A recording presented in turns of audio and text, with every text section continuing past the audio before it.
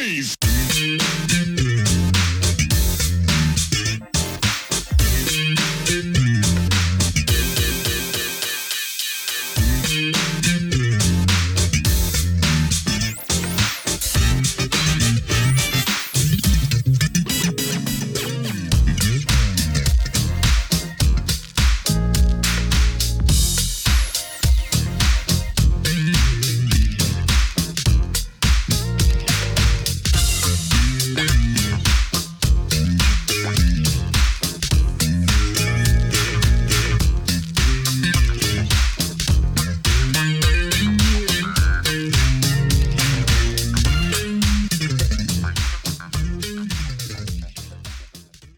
Welcome back to the next part of this Truth in Rhythm episode. Be sure to subscribe to this channel. If you've already done so, please share it with friends. Also become a member by joining Truth in Rhythm on Patreon, or consider donating at funkinstuff.net. Thank you so much for your interest and support. Enjoy.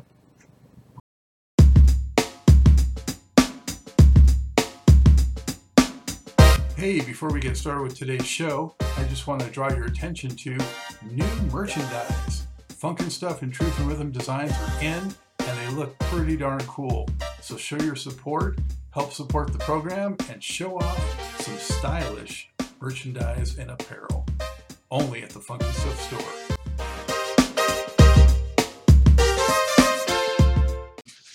So you got the MCA deal. Mm-hmm. And how did that experience differ, better or worse, than the previous one? Well, I was able to have some kind of creativity in this one, and they paid attention to me, and you know, were trying to come up with a great promotional package for me to introduce me. So they. Before I even did the record, they wanted me to do Beverly Hills Cop 2. That's how they were trying. That's how they wanted to introduce me, which they had the producer Howie Rice produce it. Howie Rice did Patti LaBelle before, I think, but she wasn't on this second Beverly Hills Cop 2. So the song that she was supposed to sing, she didn't do it. So Lou Silas and MCA had me to do the song. So I guess that was like an introduction before. And she had new attitude on the first one, I think. Correct. Yeah. Mm-hmm. Yeah. And then she was supposed to do a song called I Can't Stand It. But I ended up doing it, which was really cool, you know. I kind of carried my brother with me on all my work, you know, and doing sessions and things like that. Well, Blue Velvet, I mean, was way beyond that first record, no question, you know. Yes. And you had Jesse on there, and how did you end up getting Jesse incorporated into that? Well, at first, they wanted Terry and Jimmy to do the record. But they turned me down. And I think they were just, you know, doing all kinds of, you know, they were doing Sherelle, they were doing, you know, and I think that they just, sometimes people get swamped busy doing records, and sometimes, you know, I guess they are in that position to pick and choose who they want to do, and, you know, they really only know me through Minnesota back in the day, you know. So they turned me down, and Lil Silas said, "Well, who else from Minneapolis you think, you know, that you would want to do your record?" And I said, "Jesse Johnson." They said, "Well, can you find him?" So I found him, called him. I said, "Hey, I need you to do this record." Terry and Jimmy, you know, turned me down. He answered that call immediately and made the deal, and I went to Minnesota, back to Minneapolis, and worked on that album in the midst of working on Love Struck, in the midst of working, you know, he was doing like movies and recording records and you know, he was just like multitasking hard, competitively, consistently, you know. And so I ended up going there and doing the record. But when I got there, Scott, he had all the songs in another key, a key that was so high. And he was basing it off of when I was younger. He wasn't like saying, well, what key you think? Let's check your keys.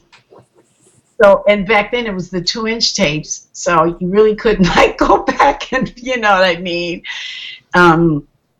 So he says, well, you're going to sing it. I said, okay. So, you know, he ended up doing that record, which was a lot of fun. I had a great time doing that record, that Blue Velvet album, because I had more creativity, and the producers that I picked and wanted to work, you know, always wanted to work with. But I ended up doing the Action Jackson movie at his, you know, writing that song, playing piano, you know, and Love Struck. I did, you know, in the midst of in between albums of me doing my album, I was kind of doing his stuff, and you know, so That's, it was really cool. Man, just hearing you say Love Struck, that's one of my favorite Jesse tracks for sure. Yeah, it was great. Such a fierce groove. Yeah, I still listen to that every now and then. I'll put that Love Struck on, you know. Fiction was like a kind of a Tamara, Minneapolis kind of funk track on that record, and Boyfriend was sort of like a Pebbles kind of, sort of reminded me of like a Pebbles kind of dance track. But you also had on that record people like the Lewis Brothers from Atlantic Starr, and Mtume was on a track, and my sweethearts, all of them were great. Fiction was actually from Morris Day and the Time, and he was getting ready to cut that for Morris because it was like a takeoff of Jungle Love.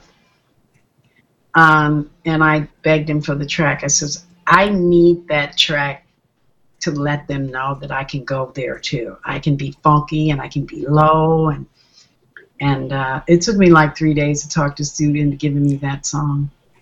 I was like, you don't even know, you know, I was like, Morris ain't gonna do better than me, you know. But, you know, what do I know, you know. But yeah, that was, Fiction was a takeoff, really a second of Jungle Love. Yeah. And then you did a cover of Rocksteady. What, you know, Jesse is such an enigma to most of us, and such a talent too. And I met him once. I went backstage at a show he did in Anaheim one time, and he's nice enough, you know, but a little distant, at least, you know, in that initial meeting. What can you tell us about Jesse the man? Jesse, man, is very, very a sensitive cat. Very sensitive. You know, Jesse's a great cook, a great father, man. He's my daughter's godfather. You know, Jesse is about, I don't need to talk. My music speaks for itself, and you know, he's knowledgeable, man. He's just knowledgeable in anything that you want to talk about. You know, he knows about, he's very realistic. You know, he's not, you know, somewhere oblivious of anything. He's very on point of what he's doing. He's focused. He's just one of those kind of musicians that, you know, he's not looking to do what everybody else wants him to do. He's just kind of like, he's from Rock Island. He's from St. Louis. You know, when I found Jesse, he was playing in a biker bar doing blues.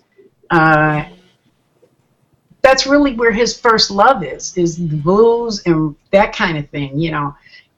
You know, but as far as his personality, man, he's awesome, man. When I work with him, it's like it's like working with my brother. Like, I've been Jesse's girlfriend longer than all his real girlfriends.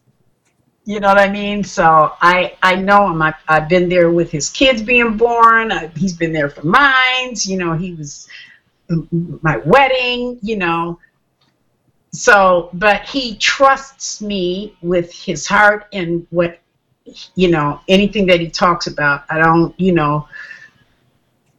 just like, there's just a certain code thing that, that I have with certain people in Minnesota, that I don't really get into. However, it's their business, a personal thing. But as far as, Jesse's nice. I mean, he's kind of one of those people that when he feels the way he feels the way he feels. He doesn't sugarcoat with you. He's not going to sit and be, it's really who he's just a person that he will tell me, I'm just not feeling.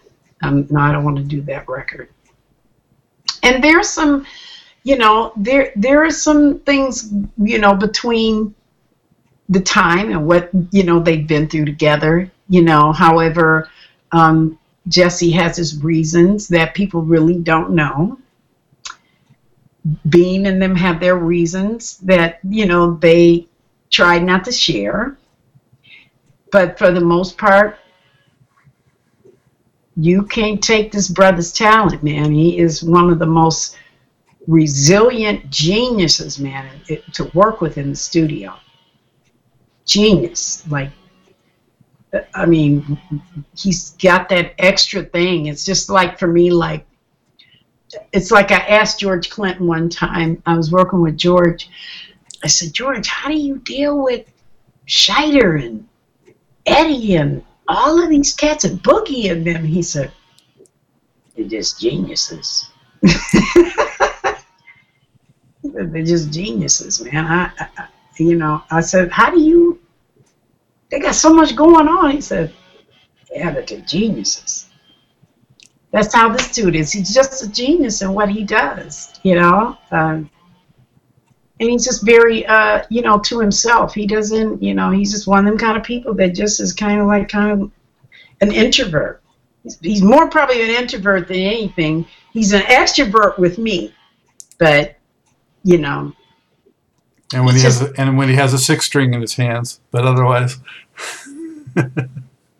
Yeah, he's just a music dude. He just, but he's a normal cat. He goes and picks his daughter from school, and he does the whole nine. He can cook though. That's what I gotta say. He cooks a mean salmon, man, and poppers and stuff like that. But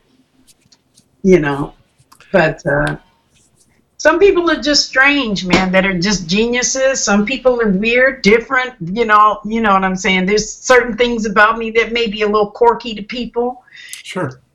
But when it comes down to the music, that's what we want to do. Prince had his personality like that, but it came down to the music, everything, that's where all the feeling came in. That's when he was talking to you. So. I heard, though, that Jesse can be a taskmaster. I mean, he wants to get down to business when he's in a recording situation and there's music to be done. He is all business. And I like that. He's all business. He don't want to hear about. He'll work with you, but if he'll work with you. But but nobody likes to do a bunch of work, and nobody likes to do a bunch of work and then not be either celebrated for their work or appreciated or paid for their work. What they, what the business end was talked about. I know when we work, we did that Blues in My Sunshine album in 10 days, done. But the drums were like 30 more days of mixing drums and making sure it's sounding blues, But yeah, me and him have like a connection. We work together, man, no matter what situation arises. He is like, we get in there and knock it out, and, and he's just good. He's just great at mixing. He's great at producing it. He's just one of those cats, man. The sound that he comes with is just so amazing. It's great. But it's like anybody else. Some people are more serious than each other in the business end. You know what I mean? Some people get nervous when they have to do the business, when it comes down, okay, well, this is how much, so, it's no different than, working with a big star and somebody saying, oh, yeah, she's just hard to work with. No, she's not hard to work with. She just knows what she wants, and she's bringing it to you. And maybe you might think she's hard to, or he or she is hard to work with, because they're just letting you know what they need. They're not agreeing with everything. There needs to be a mutual respect, and understanding that person's process and respecting that, and the results speak for themselves. So that's how I feel about it. Exactly. I hope I didn't go around the bend with it, but well, you have a unique perspective, working so closely with Jesse, and so many people love him and love his music, and it's just nice to hear more of a personal side of it, and not just know him only through hearing his music or hearing controversy around him and what happened with the time, that sort of thing. Right. Yeah, and I know all of what's transpired. I hear it from Bean. I hear it from Monty. I just kind of like this. Mum's the word. Fair enough. Let's move on. You mentioned George and that whole scene. What is your affiliation with P-Funk? Well, I knew P-Funk long time. I mean, through a friend of mine, Eban Kelly, who just passed away too. And Eban used to kind of go out with George and stuff. So I would, and I knew Andre Fox real well. Kind of being in the same circles in the studio, things like that, just being a fan, knowing somebody that is affiliated with George, and that, hey, I want to meet George, man. I just grew up on him, and because I really started gravitating to that funk when Bootsy came out, and George came out. But just meeting them, being in the studio, recording in one room, they're in another room, hearing that all that funk coming out of that room, and just getting to know all of them, Trelude and Andre Fox, and plus, matter of fact, I did this record, Painkiller. Eddie Hazel is on there, but not mentioned. Eddie Hazel is on a song on my Painkiller album called When Johnny Comes Marching In Tonight. It's got Robert Wilson from the Gap Band, and Eddie Hazel's on there playing. On Painkiller? Not on Painkiller, on the song called When Johnny Comes Marching In. Oh, yeah, because I know, well, that has the P-Funk horns on it, so I was going to ask you about that. Mm-hmm. And Eddie Hazel did like some tracks on there and played on there. Not sure why his name wasn't mentioned on there. However, I was there. I seen him, and we had, and George was recording some stuff too in the other room, doing some other stuff in the studio called Dubmaster. That was on Magnolia, I think, in Lancashire. And I think he loved Painkiller, and then he was doing Trelude's record.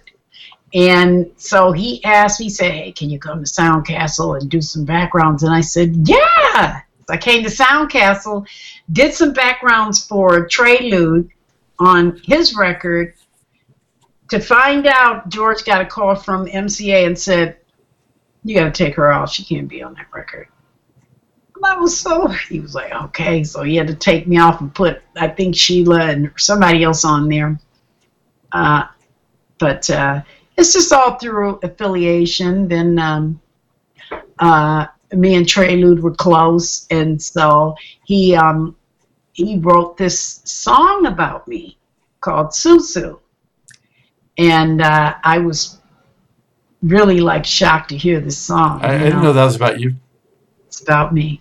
Wow, that's a cool track. And I think it's on How Late Do You Have to Be, or Before You're Absent? Yeah. Before You're Absent. Yeah. So that song is about me. He mentions my nickname, that Susu Buki baby. And I didn't really never, you can't really understand Trey Lude half at the time. I mean, I can now, but I used to just always nod my head. Yeah, Trey Lude. Yeah.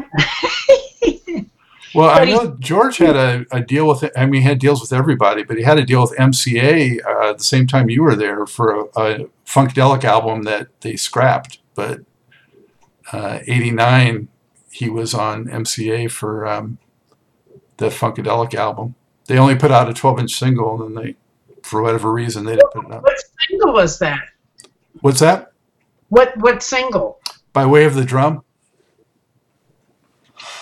It's fun. I didn't know anything about that. Yeah. Yeah. I just know that when I was doing the Painkiller album, they had put that thing on the shelf, man, for so long that I was just, by that time, Pebbles was coming out, Guy was out, the new Jack Swing was out. My record was kind of like on this whole funk baptized kind of vibe, Painkiller and PMS and MC. And by the time it was coming out, there was nothing on the record that represented New Jack.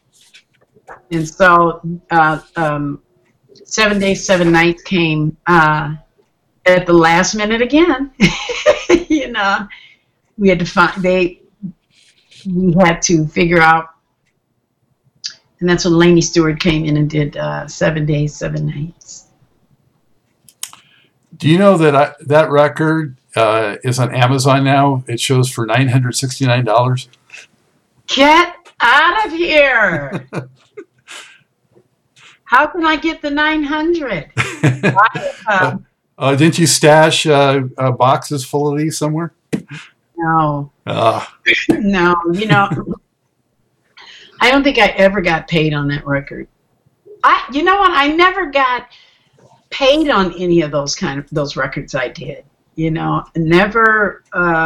I never got any kind of compensation for those records. Did you do some videos for those two records?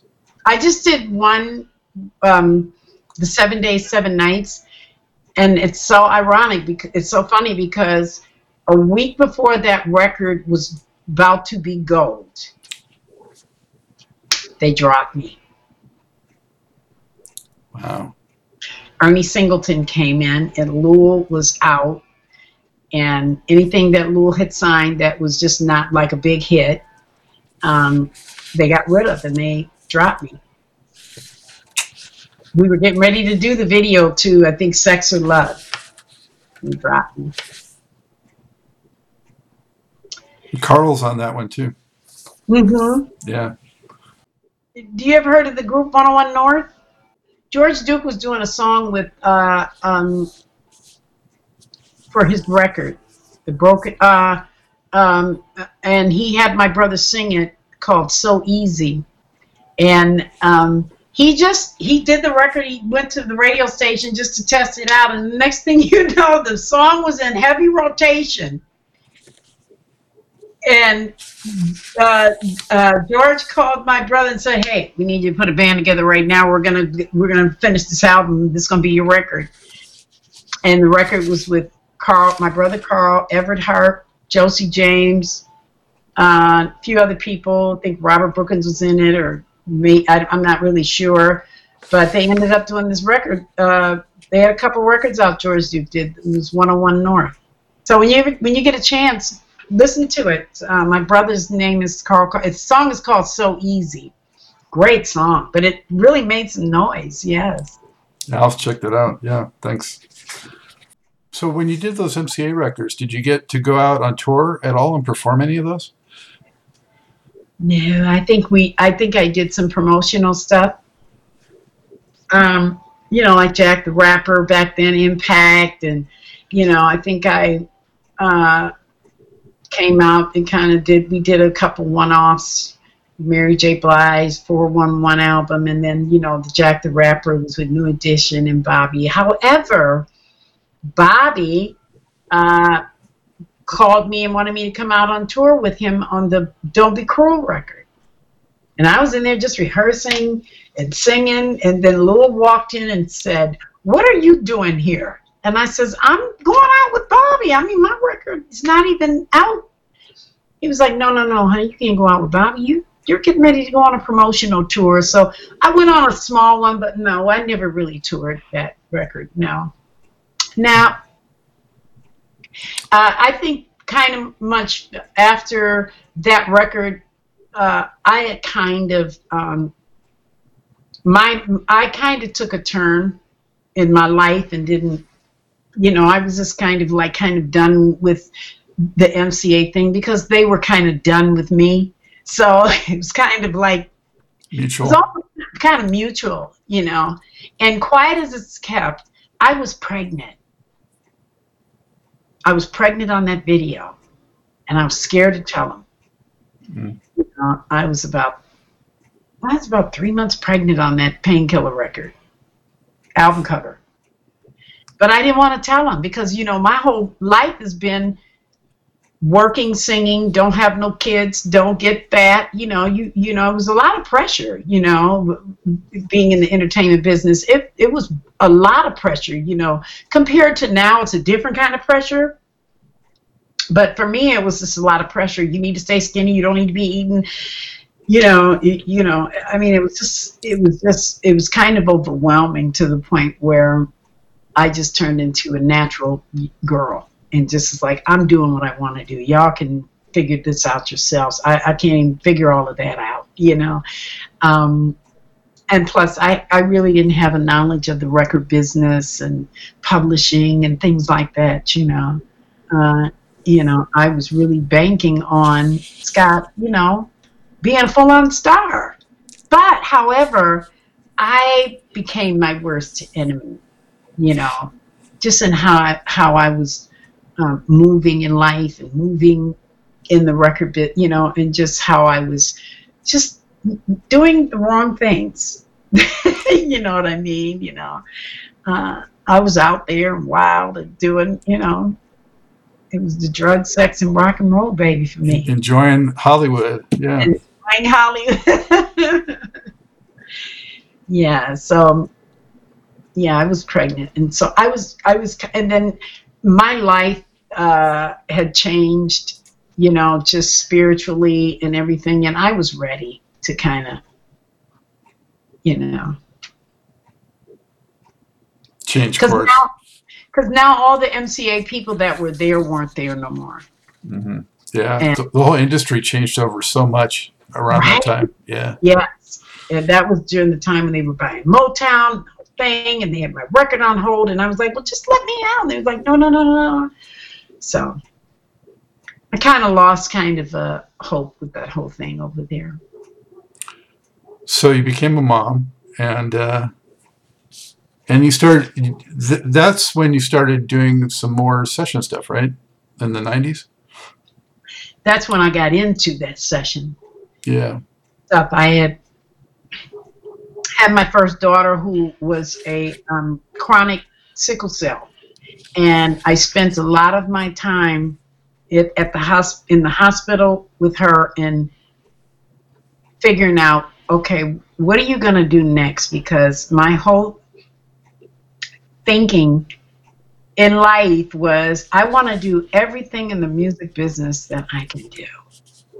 And I started, I was doing, actually, I didn't know what to do with my life. I was like, I've never had a job. I don't know how, I don't have, the ethics, and I don't know how to work in the workplace. And what real creative person, do you know that can sit with a job and just be craving some music? That's like George Clinton going to get a regular job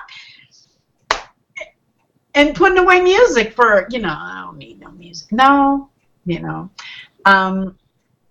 Then I got a call from one of my very great singing friends, Penny Ford. She called me. She I don't know if you know who Penny Ford is. I'm familiar with her. I don't know her personally.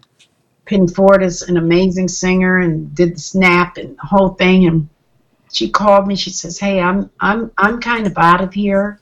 I do this session work. If you would like to do some sessions, I'd like to turn you on to such and such." And she turned me on to one producer, and the next thing you know, I was like a blue light special around LA. I started doing these sessions and meeting all these producers, and then one day I was upstairs of this building on Sunset, and the other producer that did the Painkiller record had a studio up there. Him and this cat Bill Myers did a lot of horn stuff, and I see this chick running through the hallways looking crazy, and it was Diane Warren. And she walked up to me and she said, "Oh," Jimmy said, "Hey, I want you to meet Sue Ann." She said, "Oh, can she sing?" And he said, "Can you?" And then she said, "Can you sing?" And I was like, "Yeah." And she said, "Meet me at this address tomorrow. I want you to do a demo for me." And I went to the studio, and it was Because You Love Me. It was Celine Dion, Because You Love Me. That was the first song I started with her. Wow, that was quite a fortuitous encounter. Tell me about it. Yeah, and I ended up, arranging this song and getting the background singers for Celine's Master and David Foster. And I walked in, and it was David Foster. I was like, "Is that David Foster?" I was like, "Oh my God, another new world has opened up." David Foster sitting there, and I hired my brother, and he helped because he was very in tune with all the session singers there, And so I said, "I need you to put these singers together," and stuff. And then that's kind of how the ball started rolling. Was doing that. So it was a new chapter opened up. Yeah, exactly. Then I got married, had another kid, and I ended up working with Rod Stewart at like 8-9 months pregnant. One album I worked with him, I wasn't pregnant. Second album, I was pregnant, and we did like some one-offs. And I was pregnant. He wanted me to go on the road, pregnant, and he was going to get a nurse. I was like, "I can't do that, man. I can't even hardly stand up here on this mic no more." And but things started moving really, really fast in the session world, for me. And that's when I started really kind of like, my name was out there now, and people wanted, but it was industry name. It was just, I was industry, and it was a great run. It was a really, really nice run, and I made a lot of money. Did you typically go in the studio when the stars were in there also, or did you go in and cut separate from them? I was in there with some of the stars. Yeah, I was in there with quite a few. Was there one or two in particular that stand out in your memory for whatever reason that you could share? Patti LaBelle was one that stood out. I worked on her record, and she was in there recording, and Diane Warren was driving her crazy. And she came out and said to me, "Can you please help me with Diane?" And I said, "Diane, That's Patti LaBelle. Let her do what she needs to do. She knows the song. Well, she needs it. I said, man, that is Patti LaBelle. If you start talking to her, you're talking to her like she's like a new singer around the block. That woman has been doing songs before you were born, damn. I said, let me go in there and help her with her vocals. So I went in there and helped her with her vocals, and so Diane felt very trusting with me to do stuff like that. So I would come in there. Since I did the demo, I knew how to produce. I was like, I know how to produce. I'm always producing myself, arranging these vocals, So she would give me a lot of leeway, and then I would go be working with David. I worked real closely, like with Rod Stewart. I worked with Bon Jovi, Edgar Winter. I would be in there with Oleta Adams. Both Winter brothers, right? I saw that. Yeah, both of them. Yeah. I never met Whitney, and I never met Celine Dion. But Whitney would always tell David, go get Sue Ann to sing it. Go get her to do the thing, which is understandable, because most really great singers, they want to hear something different all the time. So they're like, I know how I sound, but I might want to take some of her little riffs and, I did meet Tony, and I met Aaliyah. I worked with Aaliyah in the studio, and we did the one I gave my heart to, and Christina Aguilera, Taylor Day. I mean, I've met a lot of them, but the two main I wanted to meet, I never got to meet. Was it strange for some of those? I mean, obviously with Celine Dion and some of the other ones you mentioned, Patti LaBelle, they can blow. But some of the ones on your list, I don't need to mention them, are not known for being necessarily great singers. So is it kind of weird when you do backup and maybe you're a stronger singer than the actual lead singer? Yeah, of course. But, just the fact that they're famous, and it's good credit for me. That's you know what I'm saying, and just the work alone. I never got into the who could sing better thing. I was so intrigued with the work and the process of what me and the producers, like working with David. I was so into the process of arranging that I just didn't even think about if the girl could sing good. However, I understood it. So my demos the reason why they would use me to do the demos, because I had an awareness not to be too fly singing all the time. I really kept it pop, and maybe I would have some variations of something cool. But for the most part, I didn't go in, like when I would do a demo for Toni Braxton or somebody, I didn't go in with the whole idea of sounding like Toni. I could, they would tell me, no, Sue Ann, just sound like you. Don't try to imitate Toni and Whitney. And so I just didn't do that. So I just didn't think about it. I saw a credit on here. You are on Ishan Cooper's record? Yeah, that's my sweetheart. How'd you connect with him? Through Steve Boyd. Oh, okay. Steve was, they were cool, and he asked me to do some stuff for his records, and so Steve would tell me, hey, this dude wants to, so we'd be working on the stuff, and then so finally he just said, hey, I want you to do the Prince song, and I was like, okay. So yeah, but we talk sometimes, we'll talk to each other, but yeah, a lot of those musicians and stuff, man. One thing that I love, man, about the funk is that they don't care how old George is. They don't care who. They just want to come and hear the funk. They get it. It's like his fans, his real fans get it. They get it. You know, and so yeah, I was fortunate enough to work with a lot of them. You know, working with Dawn on her record, her solo record, I worked on that. I don't know if you remember a song called Disco to Go. Oh yeah, I love it. Okay, so have She you ever redid heard? it, I know. Huh? She redid it on that record. Yeah, if you listen to, there's verses on there. If you listen to the original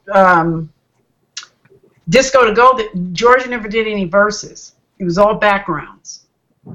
Well, I rewrote that song on there. I rewrote all the verses, and that's me singing under there. Yeah. Actually, me and my ex-husband wrote that song and put verse. I said, let's put some verses in here, so it just kind of sounds now like a complete song, you know. And so I wrote these verses, me and him, and I just sung it, and she's just kind of on top right and singing, you know, the song with me. But yeah, that was a great time working with Dawn and Jeanette and doing the Funk Festival. Back in 2010 or 11, that was really cool. And Sheila, love Sheila. I love all them girls, man. They just brought something that was so authentic and cool. But my favorite dog, and we hung together so tight, was Malia Franklin, man. Yeah, I know her. Her, man. Her birthday just passed. Yeah, would have been 69, I think. Yeah, I was there the night before she passed away at the hospital, and it was and I just sung to her. I just sung all these gospel songs to her. I know she heard me, you know. But yeah, that was my girl, like a true friend of mine. All Funketeers owe her a lot of gratitude for, you know, bringing so many great talents together, and as well as the stuff she did herself. So, yeah. Right. Well, I brought Jesse to the time. I don't know any other story, but I'm the one who found him first and brought him to Minneapolis. Oh, I had to put that in there, but. Well, you mentioned 2010 was a date you just mentioned. I think that's the year that blues record came out with Jesse and you. How did that come together? And it's hard to find, but I, you know, telling viewers and listeners, you know, seek it out because it's the real blues.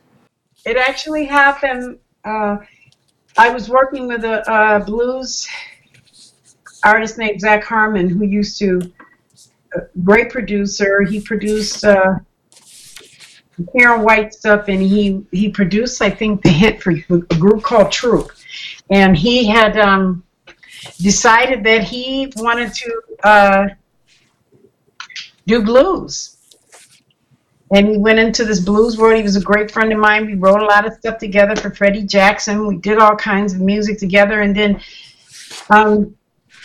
he called me to do a duet on his record. And so I did a song called Wounded on his record and toured. I was opening up for Bobby Blue Bland and Willie Clayton and all these amazing blues cats. I was just like, wow, this is another world too. And I did like some festivals.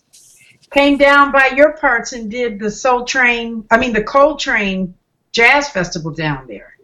I think 2011, they were doing these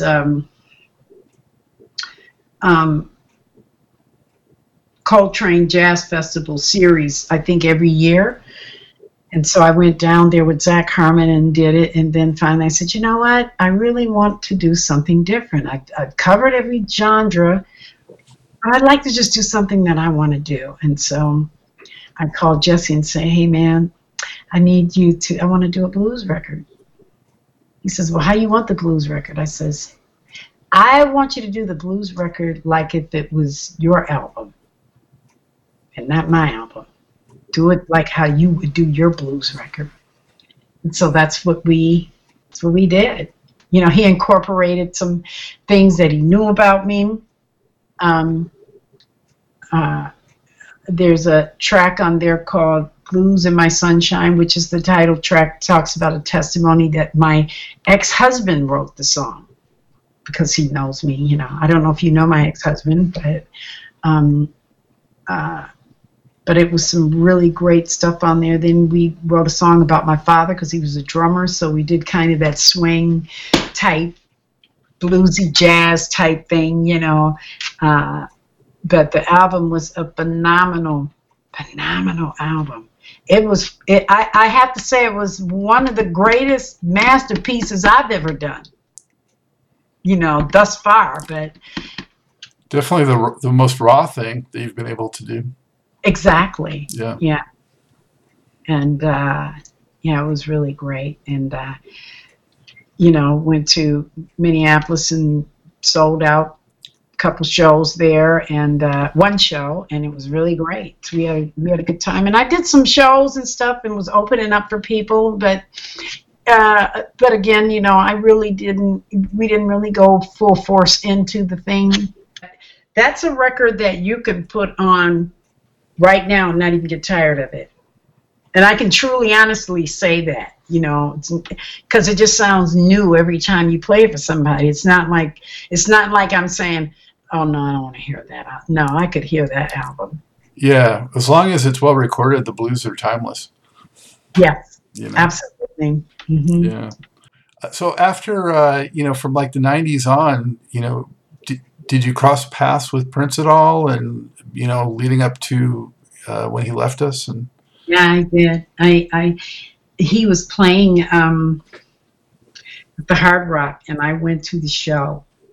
And I stood right to the stage and was like flicking my fingers on his toes, like that, just kind of flicking my fingers on his toes. I was right up on the stage, and I looked up, and he looked down, and he smiled, and he just winked, and that was it.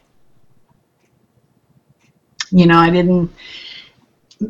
didn't try to go back there and, do, I just wanted him to see. I just wanted to connect with each other. He looked like he was just refreshed to see a face that he knew, because he just looked down at me and just kind of cracked a smile and went,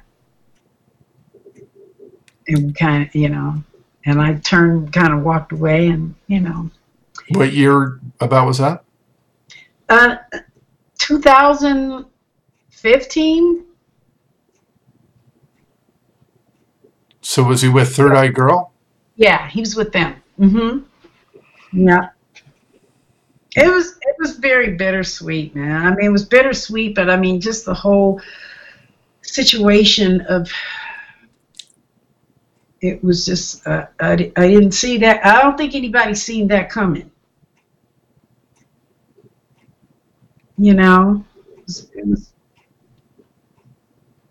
Jesse was kind of, I could tell he was kind of numb for, he was kind of numb about that. And then he was angry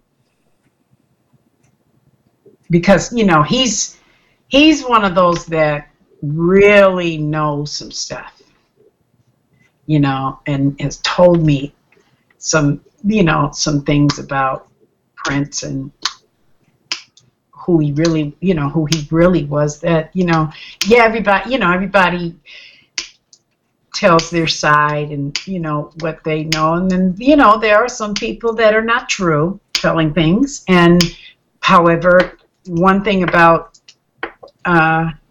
Jesse Johnson, if he tells you something, you better bet your bottom dollar it's the truth. Mm. Well, I know Jesse went and played at the tribute at Paisley Park, Yeah. So, I mean, he definitely paid some respects. Mm-hmm. I mean, he understands, Prince was the biggest part of his life like that. He gets it, But I just kind of wish that they would have really settled whatever was going on with them. but it just never really panned out. You know, people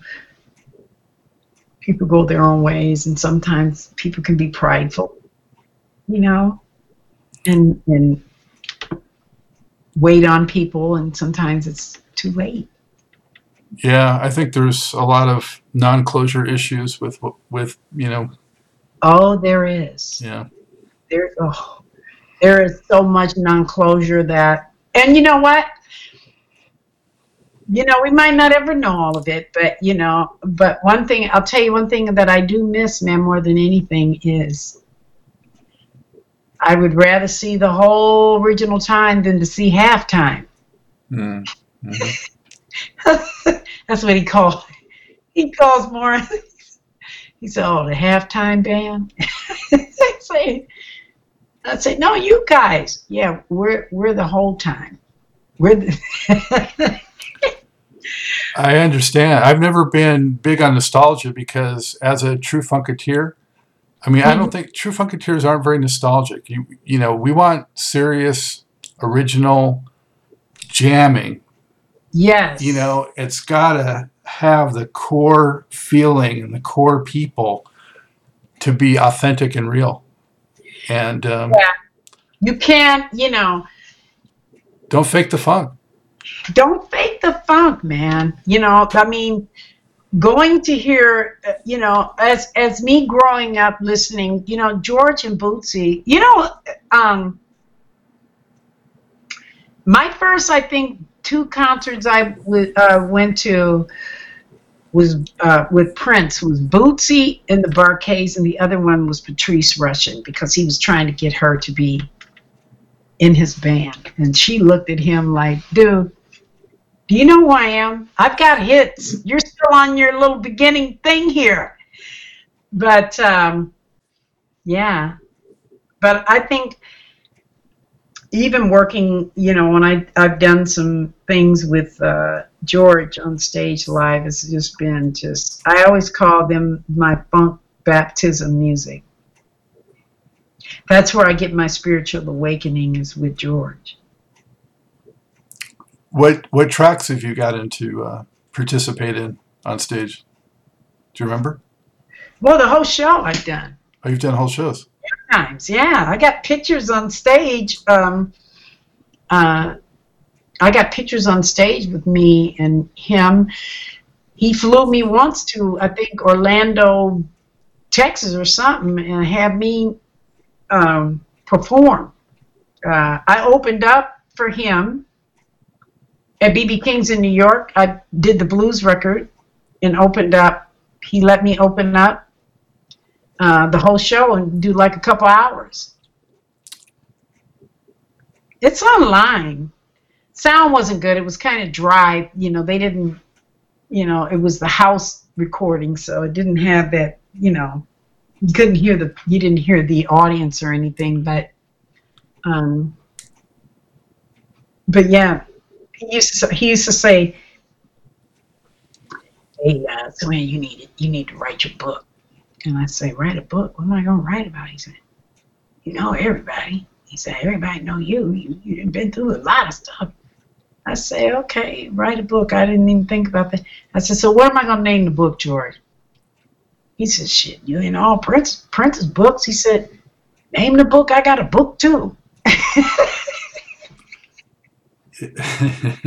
And now he has a book, but when I was with him in '89, I was asking him to let me write his book, and he was like, "I'm not ready yet." Yeah. He was not ready. Do you write books? Oh yeah. I wrote this one. Wow, I want that book. Where's that book? Where can I buy that book at? Oh, well, it's on Amazon. But okay. I've always been a crusader to try to get funk better legitimized, better attention, and all the artists to get the acclaim and attention and hopefully money that they deserve. So, oh, that's awesome.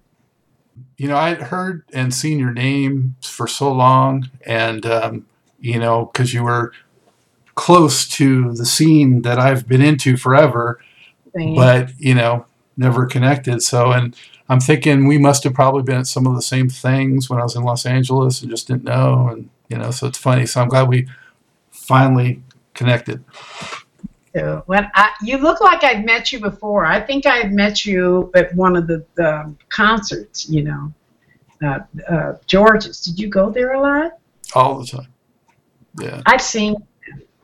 Yeah. And I've been backstage too, because, I know George a little bit. And sometimes, I reminisce back on the 90s and, and I miss those times because, we really had real feel-good music. I just go back some nights and I'll be in the middle I'll start dancing and listening to some Frankie Beverly and some Cameo and some Function and Bootsy and, and just, and it just almost kind of refreshes your spirit. That's why I just call it funk baptism music. Yeah, that stuff's like spinach. I was telling people when I do my workout, that stuff is like Popeye spinach for me. It's like. Yeah, absolutely. Yeah.